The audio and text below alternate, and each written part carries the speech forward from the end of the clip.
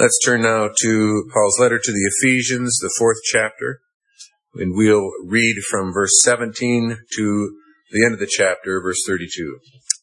This I say, therefore, and testify in the Lord, that you should no longer walk as the rest of the Gentiles walk, in the futility of their mind, having their understanding darkened, being alienated from the life of God, because of the ignorance that is in them, because of the blindness of their heart, who, being past feeling, have given themselves over to lewdness, to work all uncleanness with greediness.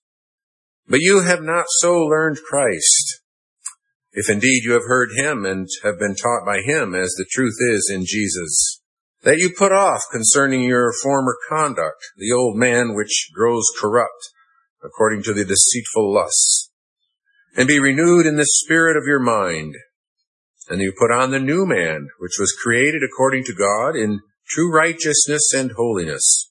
Therefore, putting away lying, let each one of you speak truth with his neighbor, for we are members of one another. Be angry and do not sin. Do not let the sun go down on your wrath, nor give place to the devil. Let him who stole steal no longer, but rather let him labor, working with his hands what is good, that he may have something to give him who has need. Let no corrupt word proceed out of your mouth, but what is good for necessary edification, that it may impart grace to the hearers. And do not grieve the Holy Spirit of God, by whom you were sealed for the day of redemption. Let all bitterness, wrath, anger, clamor, and evil speaking be put away from you with all malice. And be kind to one another, tender-hearted, forgiving one another, even as God in Christ forgave you. Congregation of our Lord Jesus Christ, you have not so learned Christ. It's what we read and considered last time in connection with verse 20. You have not so learned Christ so as to continue in this life of unbelief, without God, without hope in the world, following the pattern of thinking and behavior of the nations of this world that do not know God. You have learned Christ, and that means a decisive break with the life, the identity of the old self, the old sinful nature, the old man. If anyone is in Christ, he is a new creation. Old things have passed away. All things have become new. We read in 2 Corinthians 5. And yet, in the Christian life, we are called to become who we are. In other words, we are called to live consistently and live more and more according to this new identity that we have in Christ as new people, the new man whom you have put on by faith, the faith that unites us to Christ, who died and who rose again, to whom we are united in his death and in his resurrection, so that our old nature has died to sin and we live unto God as united with a living Savior. Now, we began to look at that last time. We began to look at that in what we might call the big picture frame, where we heard the exhortation to no longer walk according to the corrupt life of those without Christ, but positively, rather with a renewed mind and with fitting conduct, we are to walk in true righteousness and holiness according to our recreation in the image of God in Christ. But then the question is, well, what does that really look like? What does that mean in detail? What specifically does the new man in Christ, what does he do? What does he say? How does he feel? In our text, we might say, zooms in then for a closer look at the new man. And it, in rather rapid fire imperatives, that is, one command after another, we're given these practical directives concerning how we are to live as those who are made new in Christ. Our theme expresses it this way: put on the hands, words, and heart of the new man. Because this description of our text concerning the new man speaks of this new man in terms of his activities and his words and even his deepest motivations and feelings of the heart. Put on the hands, words, and heart of the new man. And we're going to look at the details of our text, but before we do that, we need to step back a little bit yet and make sure that our camera is in focus, you might say, so that we're clear on some very important things about something of the structure of this passage before us. We want to look at some of the general features of the life of the new man, first of all. And there are three things that we need to give special attention to. They're found throughout the text, but we need to zero in for a moment on their significance as they really hold before us the pattern of Christian living. And that pattern involves a life of putting off and putting on. Our text uses that language. It uses the language of putting away specific things. But the pattern then involves the negative as well as the positive.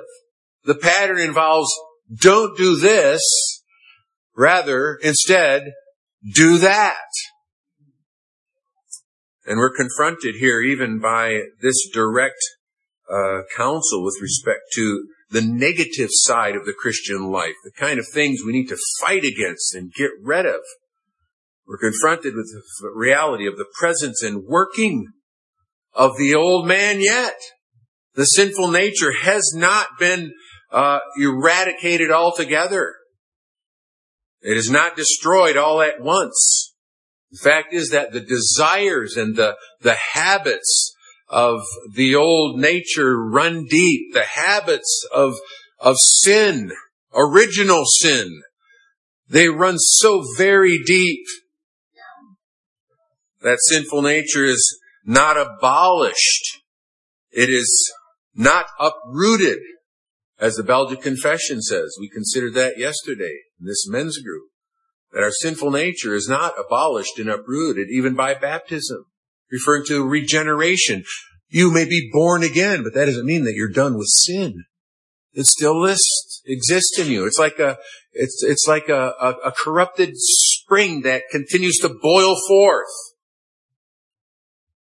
Genuine converts find that these sins that they once lived in still raise their ugly head, and the ways of the world in which they once walked still threaten to entice them and to allure them into old habits, old ways of thinking and acting. The best Christian in this life is not free of the flesh and the need to fight against sin, the sin that yet remains in our lives. Now, the Bible never says, just stop it. But the Bible does say, stop it by the power of the Holy Spirit. And we never outgrow our need to hear such things. We never outgrow our need to hear such exhortations as we have in Romans 8, which says, if you by the Spirit put to death the deeds of the body, you shall live. This calling to mortify, to put to death the sinful nature remains. And that's the first thing we need to see. But in that connection, we need to see also that the Christian life, in fact, that's actually point one of the first thing we need to see. And the second thing is that the Christian life is not just negative. It's not just get rid of this and don't do that. It involves putting off the old man, but always together along with that, it involves putting on the new man. These things are inseparable. Every vice has its opposite virtue. We're called to conformity to the Lord Jesus Christ, who hated wickedness, but loved righteousness. His life was not simply characterized by the avoidance of what is evil. It was characterized by positively doing good and showing good. And so becoming like Christ is more than avoiding sins. The fact is there's no real putting off without at the same time putting on. You know that even secular counselors realize the necessity of replacing bad habits with good ones. That's how they might put it. If alcohol is the love of your life, you can't just stop it. You've got to find something else. You've got to find something else to replace it. You know, even the wisdom of the world recognizes that, but they don't recognize the biblical pattern, which says things like, do not be drunk with wine, and which is dissipation, but be filled with the Holy Spirit. Replace this love of your life with something that is truly worthy of the love of your life. You can't just get rid of sin. You can't just stop doing things without replacing them with the Lord Jesus Christ. Put on the Lord Jesus Christ. And so the Christian life is a life of putting off and a life of putting on. We'll see that pattern in this text. In fact, you can find it throughout the New Testament.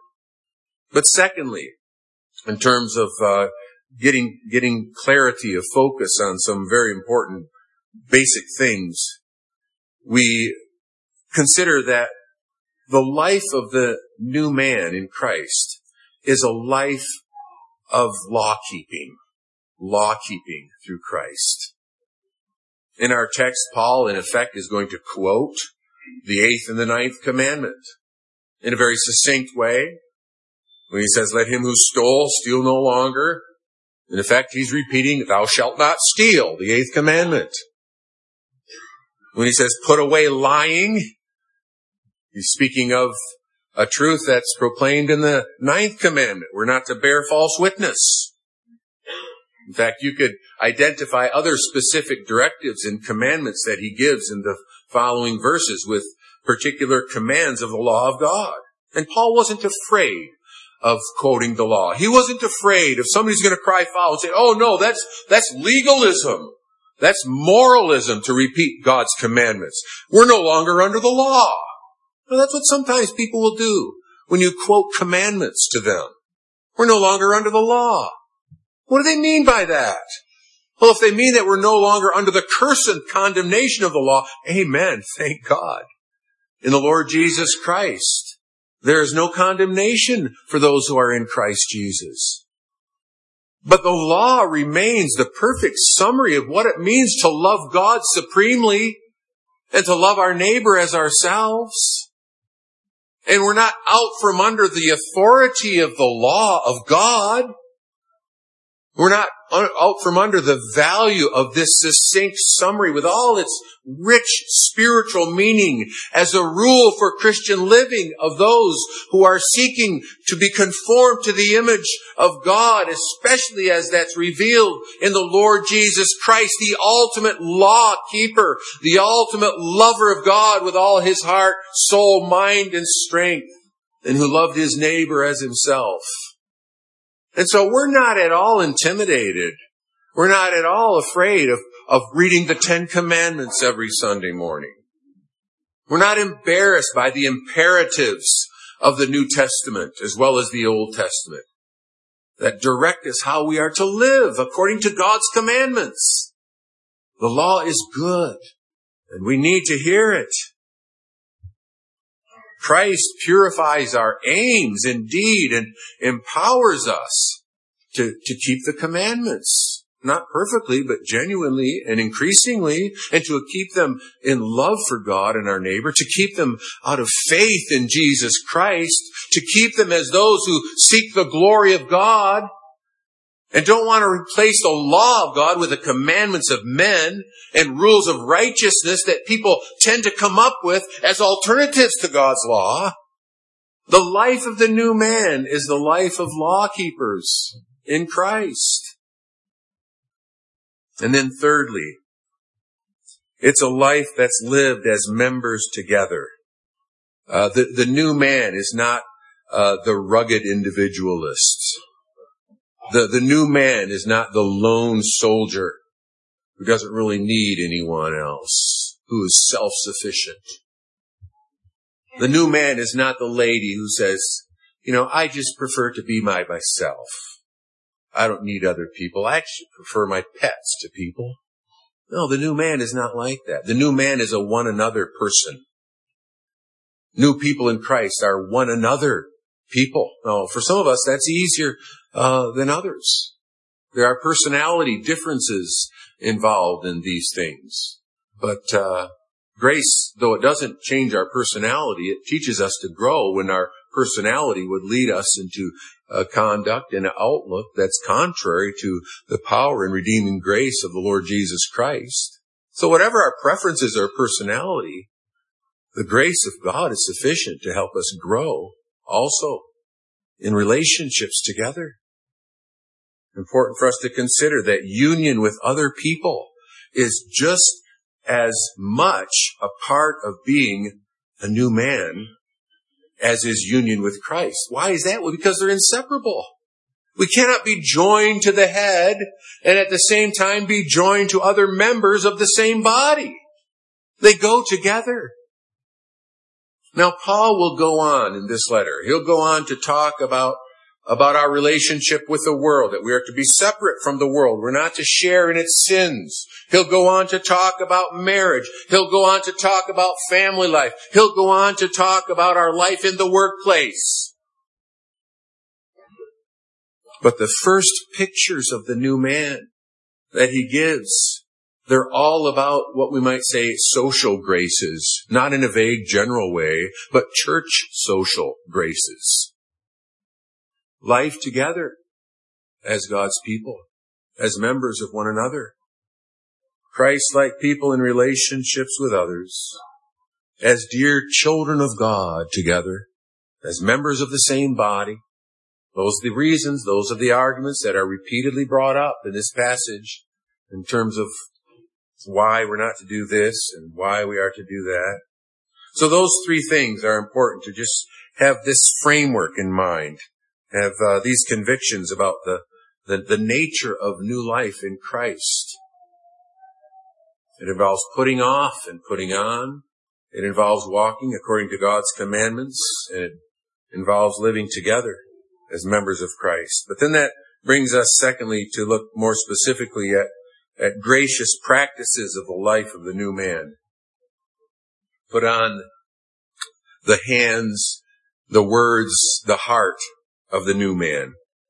Beginning with hands, active hands that give instead of take away. Let him who stole steal no longer, but rather let him labor, working with his hands what is good, that he may have something to give him who has need. Now we're reminded here, aren't we, brothers and sisters, that Christian living has to do with some very, very basic things, doesn't it? Things like going to work, or doing your work at home, doing what you may be capable of, however limited that might be. Now that might not seem to be very holy and righteous. That might not really stand out in our minds as the characteristics of godly living. And for most people, it's not. Unbelievers, they may work hard, they may work rather diligently, but in their case, it's not the outworking of what it means to be a new man in Christ. They have their own reasons and motivations that have nothing to do with the gospel. That ought not to be the case with us. Work is pleasing to the Lord when it's done in faith, when it's done in faithfulness, in our own particular setting, our own calling, whatever that might be. And for some, it may in fact be evidence of a profound change in their whole way of life. We know that Paul was addressing this letter to all different classes of people. And different classes of people, different kinds of jobs and positions they hold, have their own particular temptations, right? The white-collar worker might be tempted to steal in ways that are different than the servants that Paul addressed. There's probably servants in the home of rather wealthy people, and it was quite customary. Well, you pilfer here, you take this and you take that. They're not going to miss it. They're rich. They don't need it. I don't get paid. I can understand why I can help myself to some things here and there. But the gospel enters the lives of such people, and they're taught, no, to steal no longer. And even their work itself is to be motivated by other considerations that never once entered into their heads before. when giving to help others for Jesus' sake becomes an actual motivation to work, I mean, that's how it's placed here. Let him labor with his hands so that he might have something to give to him who has need. It's not only beneficial if we're able to provide for ourselves so that we don't depend on others, but God's word holds out even a higher motivation. Giving instead of taking away. A new creation can produce such a change. Active hands that give instead of take away. Gracious words that build instead of tear down. We've already seen how important our speech is. You know, the church, as we've seen in this chapter earlier on, is built up. It's edified how? By the members speaking truth to one another in love. Very important way in which the church is built up. And in our text, we see that words, speech, is a defining characteristic of the new man. Truth-telling must replace lying. We've seen in verse 14 of this chapter that lying doctrines tend to toss the body about by every wind of doctrine, by the trickery of men and deceitful plotting. Our text this morning teaches us that lies tend to break down the body. We might say they tend to dismember the body. Putting away lying, let each one of you speak truth with his neighbor, for we are members of one another. And truth builds the body, but lies, they divide it. They harm it. Verse 31, that list of character of sins, it forbids among them evil speaking. That's slander. But when you look at the rest of these sins here in verse 31, just ask how many of them become evident. How many of them are heard in the form of words? Bitterness? Well, how do you confront bitterness? Often with bitter words, right? Clamor? A clamorous heart is evident in clamorous speech. Wrath? Anger? Malice? Well, sometimes these can exist in the heart where people get pretty good at covering it up, right? The Bible warns against smooth and flattering speech while there's hatred in the heart. That can happen, but how often do these things become evident in malicious speech or wrathful, angry words? And these are the things that defile. They're corrupting things. They defile ourselves. They corrupt others. So rather than such speech, we're to speak gracious words. Positively, the truth must be spoken, and it must be spoken with a view to building others up. Let no corrupt communication proceed out of your mouth, but what is good for necessary edification, that it might impart grace to the hearers, that it might serve to impart grace through words of encouragement or words of instruction, sometimes correction perhaps, words of comfort. Gracious words that build instead of tear down. And then thirdly, tender hearts that forgive instead of hate. You know, Jesus said that out of the abundance of the heart, the mouth speaks. And as we look at this passage and consider hands and words, we ought not to neglect the heart, because the heart is often the heart of the matter. In verse 32, we read, "And be kind to one another, tender-hearted, forgiving one another, even as God in Christ forgave you." Colossians 3 uses similar language where it describes these things as those which we are to put on. It uses that language explicitly, where it says, "As the elect of God, holy and beloved, put on tender mercies, kindness, humility, meekness, long-suffering, bearing with one another, and forgiving one another. If anyone has a complaint against another, even as Christ forgave you, so you also must do. Yes, we must seek to put off these heart sins that this passage also describes there in verse 31.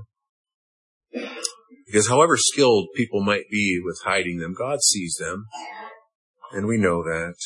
It's also true that if we give the old nature an opening, and we don't seek to address the root of the matter, he will take advantage of that.